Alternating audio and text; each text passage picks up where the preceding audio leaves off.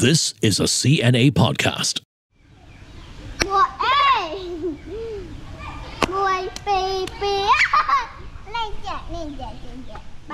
A few carefree moments for these children at an orphanage in Cambodia's Kampong Speu province. Some orphans in the country, though, are not orphans at all. They're kids taken from poor families and exploited to do hard labor and perform for unwitting international visitors. Orphanages are big business in Cambodia, or at least they were. Authorities, with the help of NGOs, are cracking down on facilities that profit off these children. But some argue it's not a business and that it's actually for the betterment of these kids.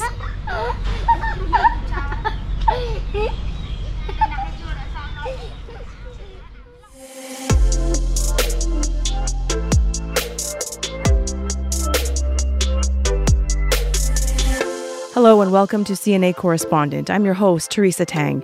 This is the podcast where our network of correspondents shine a light on stories from wherever they are in the world, bringing you behind and beyond the headlines.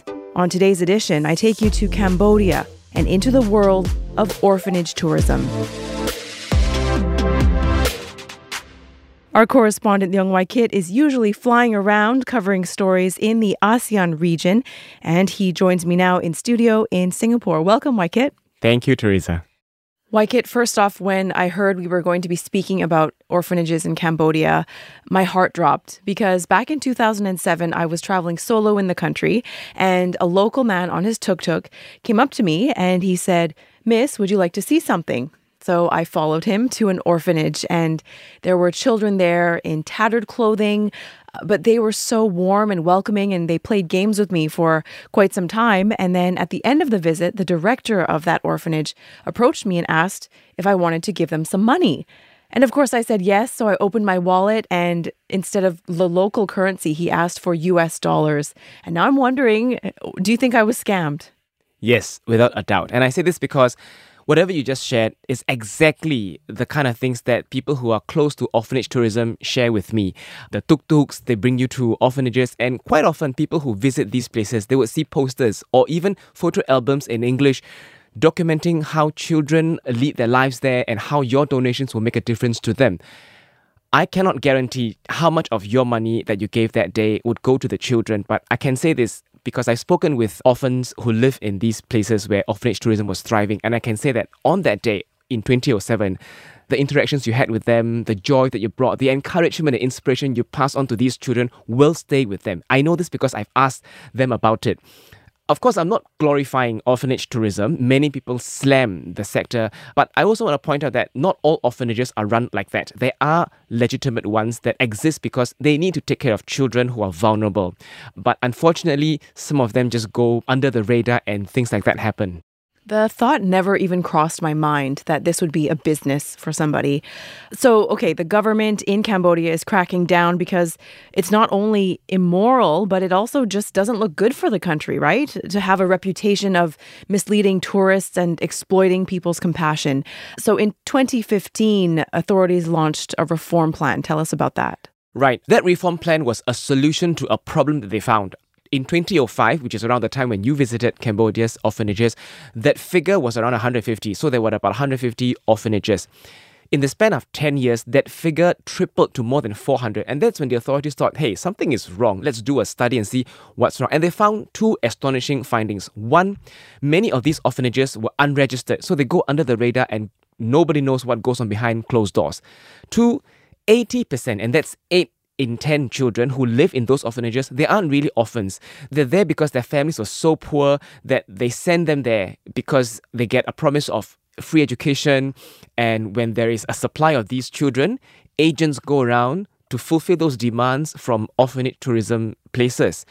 So that's that. But the government now wants to put a stop to it. So it's auditing these orphanages. They go around at least once a year, look at what goes on behind closed doors, and they get to speak to children.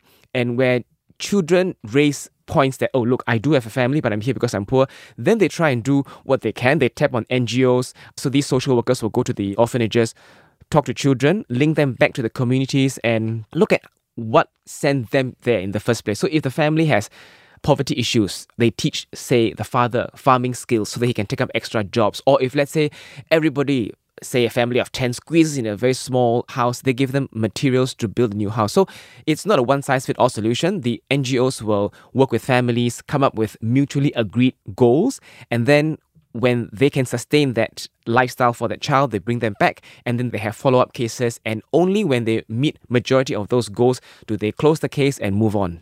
That's really encouraging that officials will take the time to investigate what goes on and to not only look at the orphanage itself, but also what's happening with those families behind the scenes.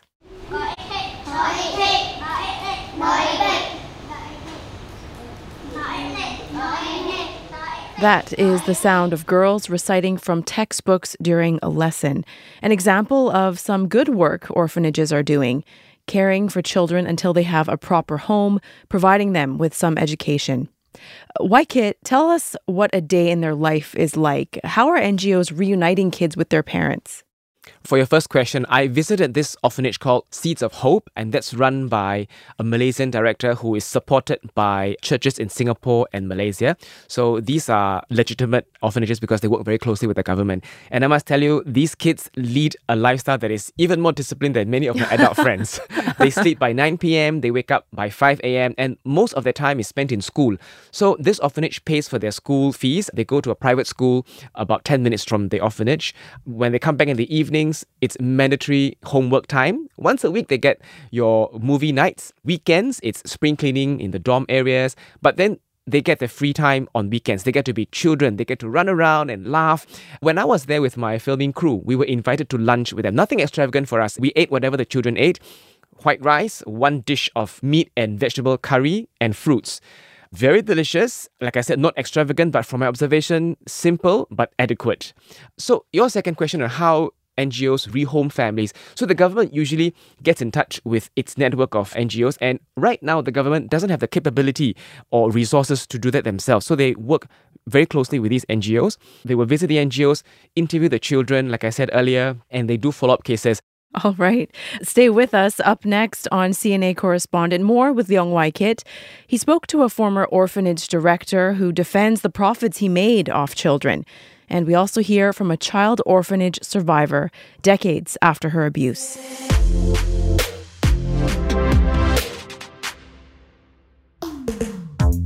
Hi, I'm Adrian Tan. And I'm Crispina Robert. We are the host of a new podcast called Work It. We're here to get into the essential things that no one tells you about working in company culture, from office politics to dealing with burnout.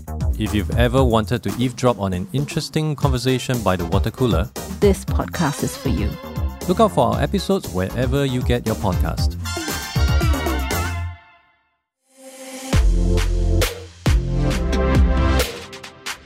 Welcome back to CNA Correspondent. Waikit, surprisingly, operators of some of these orphanage businesses, they're not actually in hiding. You'd think that they would be. They don't think they've done anything wrong, right? You managed to track one down. What did he say? Right. Firstly, they're not in hiding because orphanage tourism is not illegal. But there is a fine line between disciplining a child and abusing that child, or making him work and crossing the line to exploit him. It wasn't difficult to find such an orphanage because my fixers in Cambodia heard of this orphanage that used to thrive on tourists. So we visited that area. It was closed down. We had no access into that place, but villagers whom we spoke to said, oh, we always see tourists year in, year out. Many of them were walking out of the orphanage, but it stopped because of COVID. It is closed down. But they did point us to where to find the wife of the orphanage director. So we approached her. We were very frank. We said, we are doing a TV documentary. Can we speak to you and your husband? They said, yes. Led us into the complex. It is huge, Teresa. 10 football fields. Wow. Yeah. Near the entrance, there's a classroom. Further in, there's a residential quarters. There's even a cow farm. There's a building to host tourists. There's your living quarters and places for people to gather. Huge. And he was frank about sharing because he's already closed that down. And like I said, it's not illegal. From what I gathered, he made quite a lot of money because he hosts tourists. He says he can host up to 70 people. He charges $15 per person and they can stay up to 1 month. So that's already more than 1,000 a day. On top of that, children are not just spending their time studying there. They do work. They work on the fields because the director says these children will need to work to support themselves because you need to plow the fields, you need to yield vegetables. So that's what they do. They also learn to weave baskets to make products to sell. And every day they spend about an hour and a half to learn traditional dance. And then on weekends, they go and perform. Some of these performances can fetch up to $1,000, sometimes two, depending on how grand it is. So I asked him whether he thinks he's exploiting children. And he says no. He says there are negative views, but the positive side is that these poor kids get a chance to education. They get exposed to the world. Foreigners come to the orphanage. They get exposed to different cultures. They pick up English. But look, I've described this to a few people who work in child protection services, and without a doubt, they say this is child exploitation. When you meet these children and you look at them, I wonder what's going to happen to them based on these experiences that they've had. How are they going to be impacted mentally, emotionally? And you met one woman with a really incredible story. Incredible is the word, Teresa. She doesn't just have an incredible story, she's an incredible person. I mean, she laughs easily. She has this very contagious sense of warmth when you talk to her. I'll share more with you about her, but let's just take a listen to what she says about her childhood. After both of my parents died from HIV, I was sent to live at the orphanage, and then my childhood was destroyed. I never feel a child anymore. We were badly neglected. We don't have food to eat. We don't have cleaning water to drink. We were hit badly violent because we being a kid. We being playful. We don't want to work. It's difficult to hear her story because she shared very painful experiences. She says she remembers being always hungry.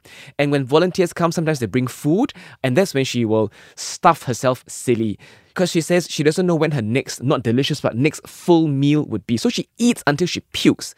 And on some days, they don't eat breakfast. On some days, they just eat rice with pickled vegetables. And these poor children are driven to hunger that they go to the rice fields and catch rats to eat. Wow. My heart sank. And so I asked her name is Sinette. Sinette, what was the lowest point when you were in the orphanage? And that's when she said, the lowest point for me was when I was raped by the orphanage director. She was 12, and it happened almost every night until she was 16, and that's only because a volunteer found out and they went to the authorities. And her words sent a chill down my spine, Teresa, not because of the experience, but also because of how she said it. There was this grim determination for her to suppress her emotions. She wants her story to be told. You can see that she tried her very best not to cry. You can see that her lips were quivering. One side of her face was trembling. And she was eerily calm about it. And that was what struck me, because this must have been such a painful experience to you that even after sharing this story 20 years on, the emotions still surface. It was very difficult for me. She managed to put that past behind her and really regain the confidence and sense of safety to talk to a journalist like yourself. What was this story like covering it for you? It was very emotional, and you said it actually had repercussions for you in the days to come. Yes, I'm not ashamed about it, but when I was talking to her, I was the one who broke down. I couldn't control myself, and I'm a 43-year-old man who has covered my fair share of disasters, conflicts, murder scenes, crime scenes. And it was still painful to listen to, because even though my questions were said in the words of a journalist, whatever goes in my ears and my heart, I listened like a friend. And I really couldn't imagine how difficult it was for her. One of the first things you notice about Sinette is that she also has a lot of tattoos, from her neck all the way to her shoulders to her forearm. And I asked her what those meant to her. And she says these are means for her to cover up her insecurities and her fears, hoping that these tattoos will scare people off. I don't want to oversimplify her journey, but now she has turned her life around, and I want you to listen from the horse's mouth how she feels about her journey. When I left the orphanage, I was just a scared little girl. It's crazy because I got panic all the time. I can't talk to people. I can't cross the road. I can't go to school, and I think getting tattoo is the cover of how I scare other people off from hurting me. It took me 20 years to where I am today. To be happy, I can say. To be able to talk about this and sharing and feeling not ashamed. The night after talking to Sinette, I had 2 back-to-back nightmares. The first was I was on a plane and it was about to crash. And my final words in that nightmare were, "I love you, mommy." The next night, I had a dream about me and my younger brother. We are 4 years apart. We are very close. But in my dream, I was my adult self. My brother was 4 years old, tiny, cute, fun. He was holding my hand and then he let go for a moment to explore somewhere. And he fell 4 stories down. I remember the dread and the pain that I felt in my nightmare. And this is just me after one session talking to Sinette. So you imagine how intense it must be for Sinette to have to go through these 20 years. Why, kid, as journalists, we usually have to check our emotions at the door. But sometimes, like Sinette's story, it really just hits you and it reminds you that suffering is such a universal experience and we really feel for Sinette. Where do you think the future of Cambodia's orphanages lie? Do you think tourists are jaded or will there still be a steady stream of compassion and donations? I think there will always be kind people and there will always be people who exploit that. But from my observations and talking to people in Cambodia, especially the authorities, the government and NGOs and also UNICEF, they're very confident that this is not going to last because one, there's natural attrition. When the borders closed because of the pandemic, the tourists stopped visiting Cambodia and therefore stopped visiting orphanages. And during that 2 years, orphanages also closed down because of the lack of funding.